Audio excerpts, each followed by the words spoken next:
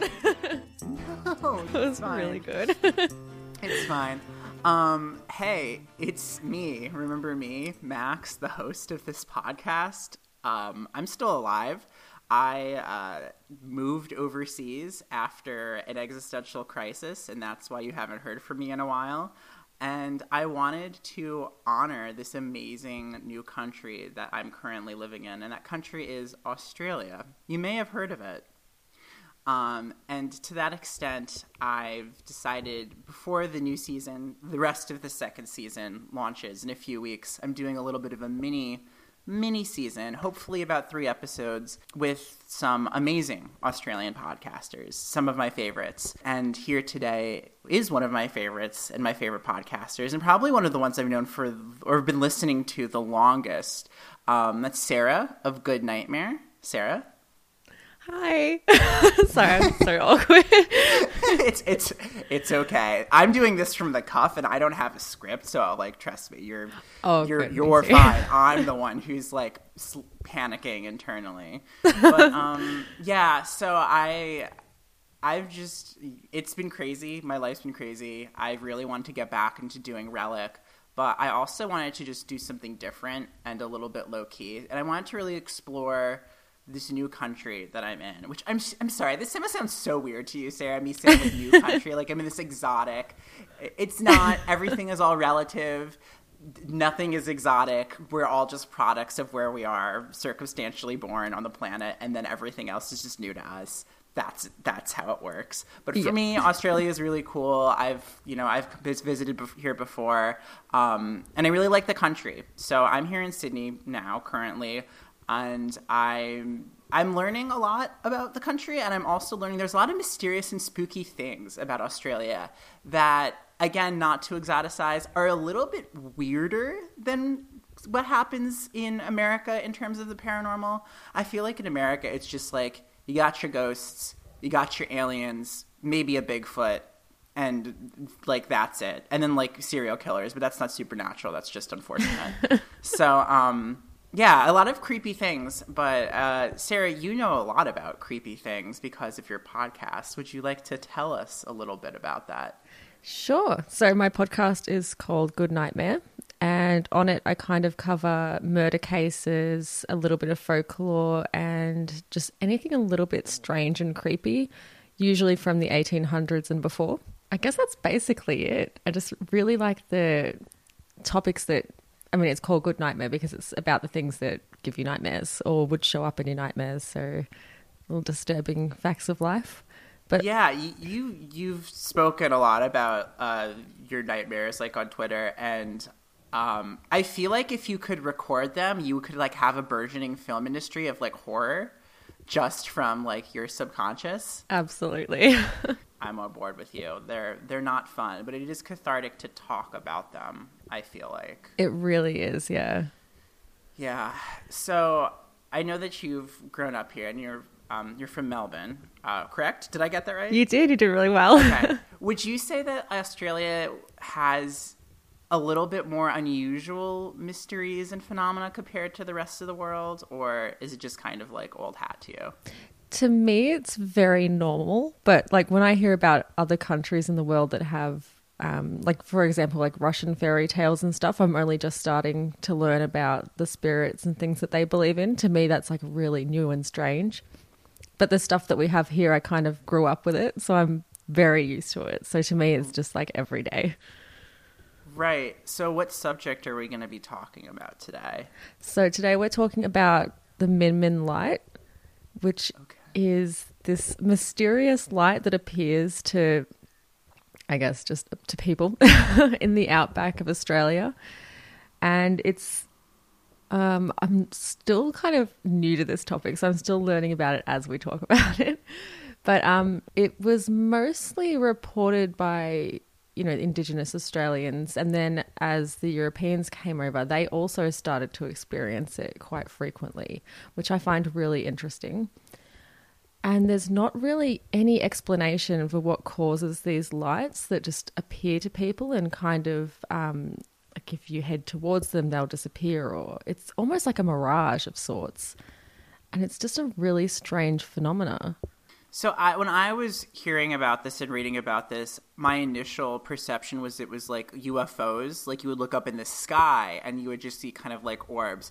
But as I understand it now, it's more like you'll just be walking about and you'll see kind of like orbs in the distance as if they were kind of closer to the ground. Is that correct? Yes, so they float kind of just above the horizon, from my understanding. Are they like small or are they like big? I think, yeah, it kind of varies. Like people say that they see, some of them see like larger kind of blurring lights, and some it's more of just like a little twinkling. And then the colors also vary apparently. So some will see like a black light or a red or a green, and it might change color while they're looking at it. And others will just see like a white light. So I was doing a little bit of research on this, and as I understand it, it's not just in one area of Australia, but it's kind of relegated to mostly the parts of the outback in different places. Yeah, that's exactly right. So it was kind of concentrated in the one, they're called Min because of the settlement area where they kind of originated or were first seen. But it's also been reported in heaps of different areas in Australia. So you've got New South Wales, Queensland, which is all up the east side, and then even apparently South Australia. So it's kind of just all around, which is really strange because you would kind of think that if it's this specific phenomenon, it would be occurring in just this one area. Like most folklore is kind of caused by something that happened in that one space, and that's the only place you'll see it. But yeah, apparently this happens everywhere. It's interesting. I kind of wanted to go into the fact that even though that this is located here, there's other places in the world where stuff like this happens. So in the Rubal Khali Desert, a lot of nomadic people have reported seeing it, like when they're like out and around in the desert. But all over the world, you could find stuff like this. So to me, when I realized that they were kind of like orbs, it reminded me of the will-o'-the-wisp, which is something you would see in England primarily, but also in America. Yeah, that's the first thing that I thought of when I heard about these was the will-o'-the-wisp as well. Yeah. So the will-o'-the-wisp is essentially kind of like a fairy, like a ghost light you would see when you're like walking the fens of England in like the mists, like trailing your horse behind you late at night, as one does. And you would just see these lights, and they were said to either kind of bewitch or ensorcel travelers. And because, shiny lights, we're humans, that's, we're drawn to that. And they would lead you off the path or into danger. Although sometimes in other, just with any kind of lore, it's so varied. Like sometimes it's the supernatural thing hurts you. Sometimes it helps you. Sometimes it's just kind of however it's feeling today. It's like a capricious kind of fairy type creature. And that's kind of how it works in England, or did anyway, until they started to clear out the swamps and drain them for making fields and farmland more like viable. So there's less marshland in England nowadays. So the reports have gone down.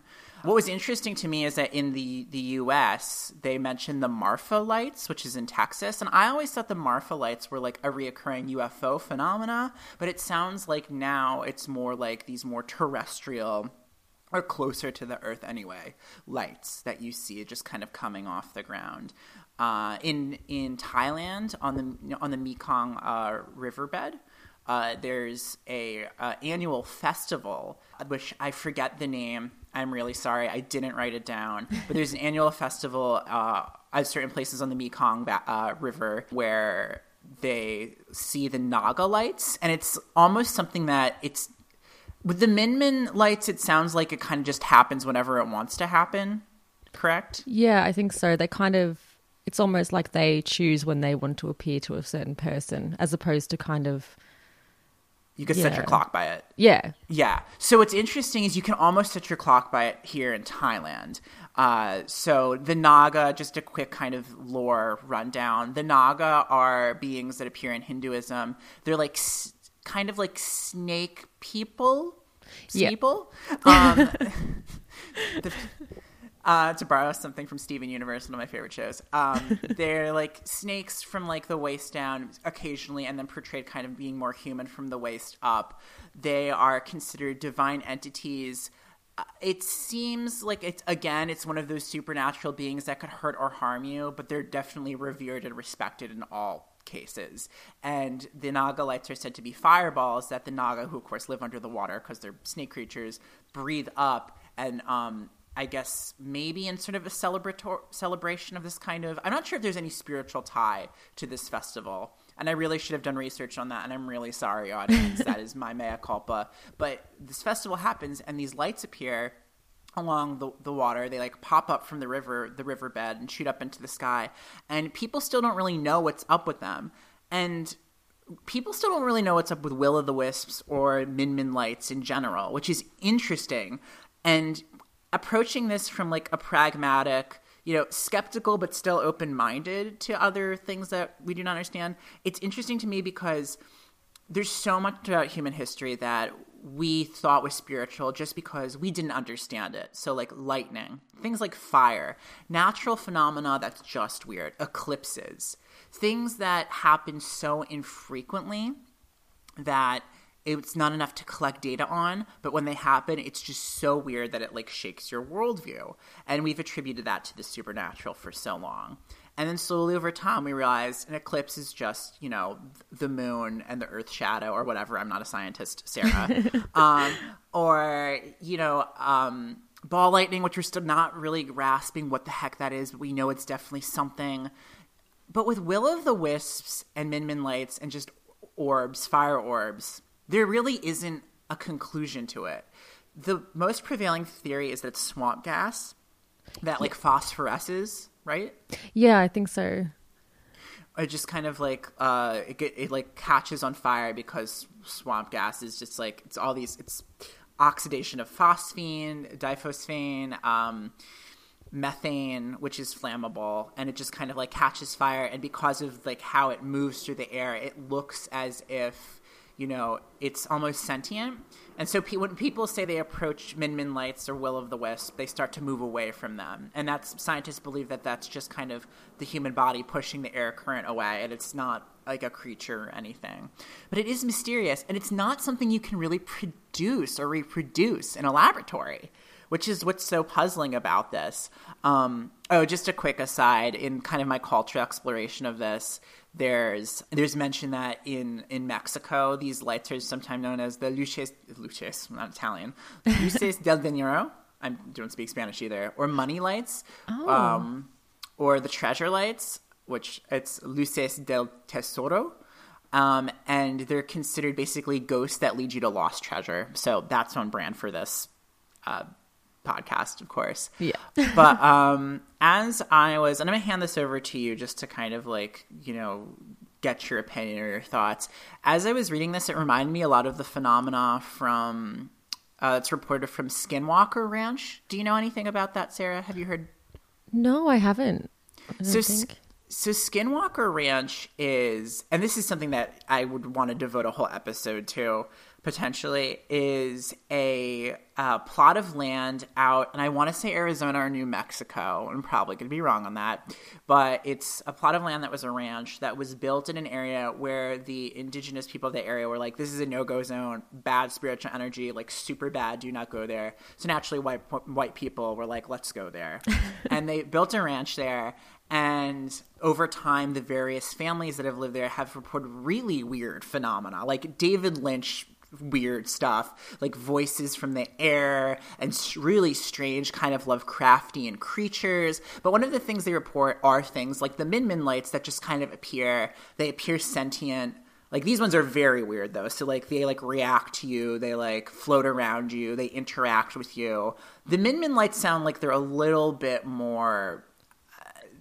they kind of just like float away or something. But yeah, so Skinwalker Ranch is definitely something to look into. And that's what this reminded me of. But what's weird is that I also remember reading something pertaining to the Min Min lights where someone tried to shoot them and they vanished and then they reappeared again. I don't know, Sarah. What do you think? I feel like I'm Yeah. kind of starting to like just derail my thought. It's just such a bizarre like. There's so many like instant conclusions I want to make, but I want to hear your thoughts in general. Okay, so when I was reading about it, it said that there was a couple of different theories. So it could be, like you said, the swamp gas kind of thing, which is one of the most hilarious names I've ever heard of. But but also the bioluminescence. So like bugs might be eating certain algae or something like that, and then kind of like, I guess you guys have lightning bugs. Is that how they work? I've got no idea. Fireflies? Oh no, does Australia not have fireflies? That's so sad. I'm not sure. I've never seen one. I know we have glowworms, which are really cute, but I haven't seen a firefly before. Yeah, so lightning bugs are basically, they're a type of beetle. I'm not an entomologist, so I might be wrong with that, but they look like a type of beetle. And like they're black with kind of like a red tail to them. And they produce a chemical called luciferin that when it reacts to oxygen, it just lights up like a almost like a glow star, like you'd put on your ceiling as a kid, like one of those. Oh, I love those. Okay, I was like, oh, I hope that's a thing. That is, yeah. But they flash, so you'll be watching them, and it'll be like a summer night. It's usually early in the summer that I mostly see them, and you'll just see these kind of like green lights just kind of blink for like a couple of seconds. Usually lasts like 1 or 2 seconds and then blinks out, and they just fly around, and it's really pretty and magical. I don't really know what the migration pattern or territorial spread is for fireflies or lightning bugs, so I don't know where they're found, but they are found where I grew up in New England, so they're really cool. I feel like they're so small, though, that you would not mistake them for min lights, which sound like they're a little bit bigger. Like, yeah, that's the like thing. Bouncy balls. Yeah, absolutely. Yeah, that's the thing. And also the fact that I'd assume that they kind of fly around in little swarms or clusters, whereas the min lights, it sounds more like it's just one or maybe two kind of large orbs of light. So it doesn't really kind of fit with that theory. Okay. Were you able to grasp on how close, like up close to these lights people got? Like, are they always in the distance, or are they things that like you can like approach and you can like actually like see around it like almost 360? I think they're usually kind of in the distance, and it said that when you walk towards them or approach them, they kind of move away from you almost. It's kind of like chasing a rainbow. You can't get any closer to it than yeah, I don't really know how to describe it. But yeah, there's no way that you can really like capture them or get close enough to see what's actually making the light. It just continuously will just move away from you. Interesting. Well, I do want to just have a quick aside before I throw it back to you. There was a geologist here in Australia, Dr. He has a very Polish last name, Krzezelnicki, I'll just say, who did an experiment with an Australian neuroscientist named Jack Pettigrew, who they believe that essentially what was happening was the cold desert air was trapping light seen on a highway. That makes sense. Cars or headlights coming, and it was like trapping the light, and so it was essentially, even though you'd be nowhere close to see them, like near like the proximity of like an automobile, you'd still see the lights, and because of the cold air, it would just refract them in a very bizarre way. And they did tests. He was driving 10 kilometers away from the Professor Pettigrew was driving 10 kilometers away from the campsite where the other researchers were to test this out, and the researchers at the campsite said that they could see the car, and the way that the light was refracting them, it changed like the headlights from red to orange to yellow to green, which is what's reported with the min lights, that they change colors. So that could be a possible explanation. I think that's the one that I also, because I was reading about I don't know how to pronounce it, the Fata Morgana mirage, which is basically what you just described, where it's like a light that appears just above the horizon. Yeah, I think that's the one that kind of, to me, feels the most valid. Yeah. So the one challenge to that where it's like, well, maybe it is something weird and spooky that we don't know about, is that these have been seen for a while. And Australia has a very long history. It was colonized only like the last 300 years, but Aboriginal civilization is like 80,000 years old. And so these were reported by the Indigenous Australians. And also just like, in the acknowledgement of this, like, it's always good to remind people that, like, Australia is, as a country, as a concept, is on stolen land. So it's just good to kind of acknowledge that and just, or that it's colonized, as people who are colonized here. So, like, Aboriginal people, like, basically said that they would see Min Min lights all, infrequently, but they reported that they showed up more once white settlers came. So that's made me like, that kind of, when I initially read that, was like, oh, is this something spiritual? So there's the frame of reference for many Aboriginal nations is and this is a problematic term that it would take a lot to kind of unpack here, but for the sake of just kind of an umbrella, which isn't really fair either, the dream time is referred to generally kind of any sort of spiritual talk of, phenomena that happens here, or like a worldview or a cosmology in many Aboriginal cultures and the various nations and tribes.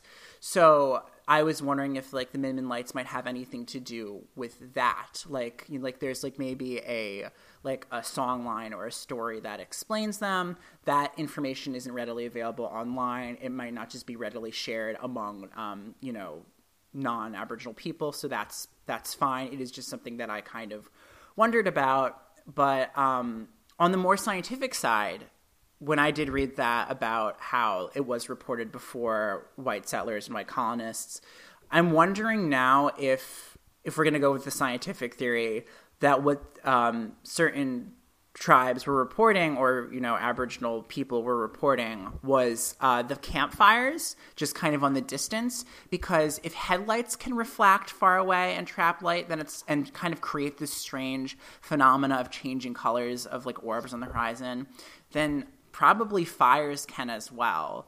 So you'd have there'd be a clan or a family 10 kilometers away from another clan or family, and they would have their campfire, and so they would just have that blazing fire, and then 10 kilometers away, this other family would see these strange lights because of the cold air trapping them. So I'm wondering if that's maybe explains it, before the arrival of the colonists, and then maybe the reason why Aboriginal people were seeing these lights more after colonization is because of just industry and technology, like torches and flashlights and headlights and trains and all these things that create more light than just fire, which was what was available to Aboriginal people here. So that's my theory on that. But now I think I'm just rambling. So Sarah, I want to hear from more for you. Do you think this is supernatural scientific? Oh, it's such a hard line, because I really do like to I like to be really open-minded to the more spiritual side of things, because I think from a cultural standpoint it's really important to acknowledge and respect that. But at the same time, the scientific side of things is also really interesting. And science and spirituality, I think, they can kind of cross over at some points.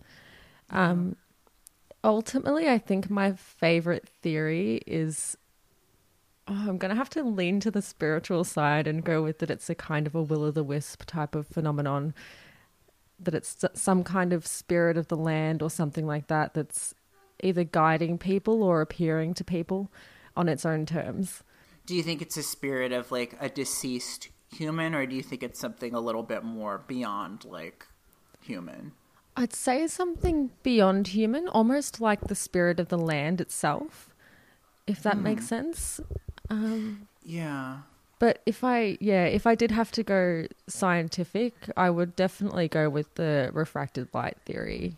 That to me sounds the most valid, and the fact that they can reproduce that as well is probably the closest to what we're going to get to an explanation, until we have maybe different methods or more knowledge to be able to explain it. Yeah. Huh. Well, I am going to be going up to a more rural part of Australia at the end of next month. It's not the outback. It's closer to the Great Barrier Reef. So if I see anything spooky out there, I'll be sure to let you know. Please do. Yeah. Yeah, this is just, it's really puzzling to think about. I don't know. Well, Sarah, is there anything else you wanted to bring up about the subject?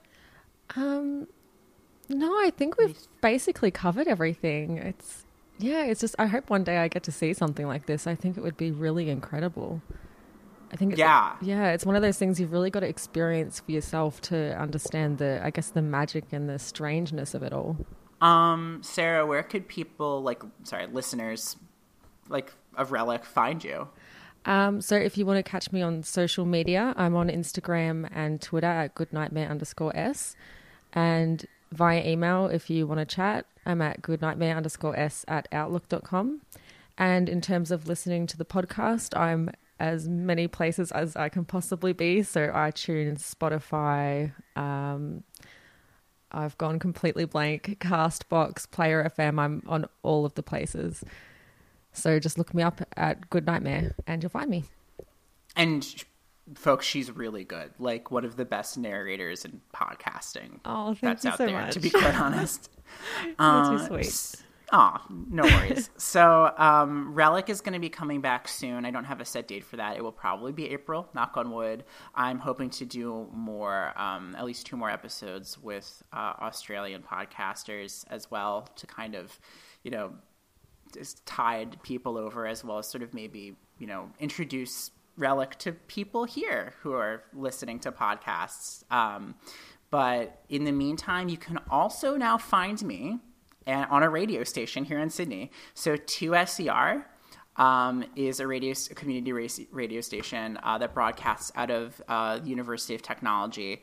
The frequency is 107.3 for local listeners, but you can stream it online if you're in the States or also in Australia and just can't be bothered to turn on your radio. So it's 2SER 107.3. I do 2 segments, one called Vegemite Pizza that explores the differences between Sydney and New York as well as the similarities.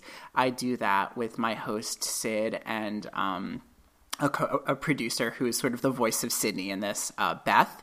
And then I also co-produce and co-host 5 Minute Mysteries, which is kind of like this, but only 5 minutes long and open up to a lot of unsolved mysteries. And they're bite-sized segments of the spooky unexplained, as well as trying to debunk that. And I do that with my co-host, Siobhan. So that's on 2SER, Vegemite Pizza, 5 Minute Mysteries. You can search both of those things. There's 2 episodes of either at this point, and those will be ongoing for the foreseeable future, so check that out.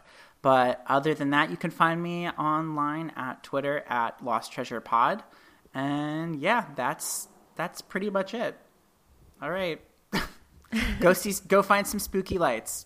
Absolutely. Right. Thank you for having me, by the way. Oh, anytime. Thank you, Sarah. Seriously. All right. Good night.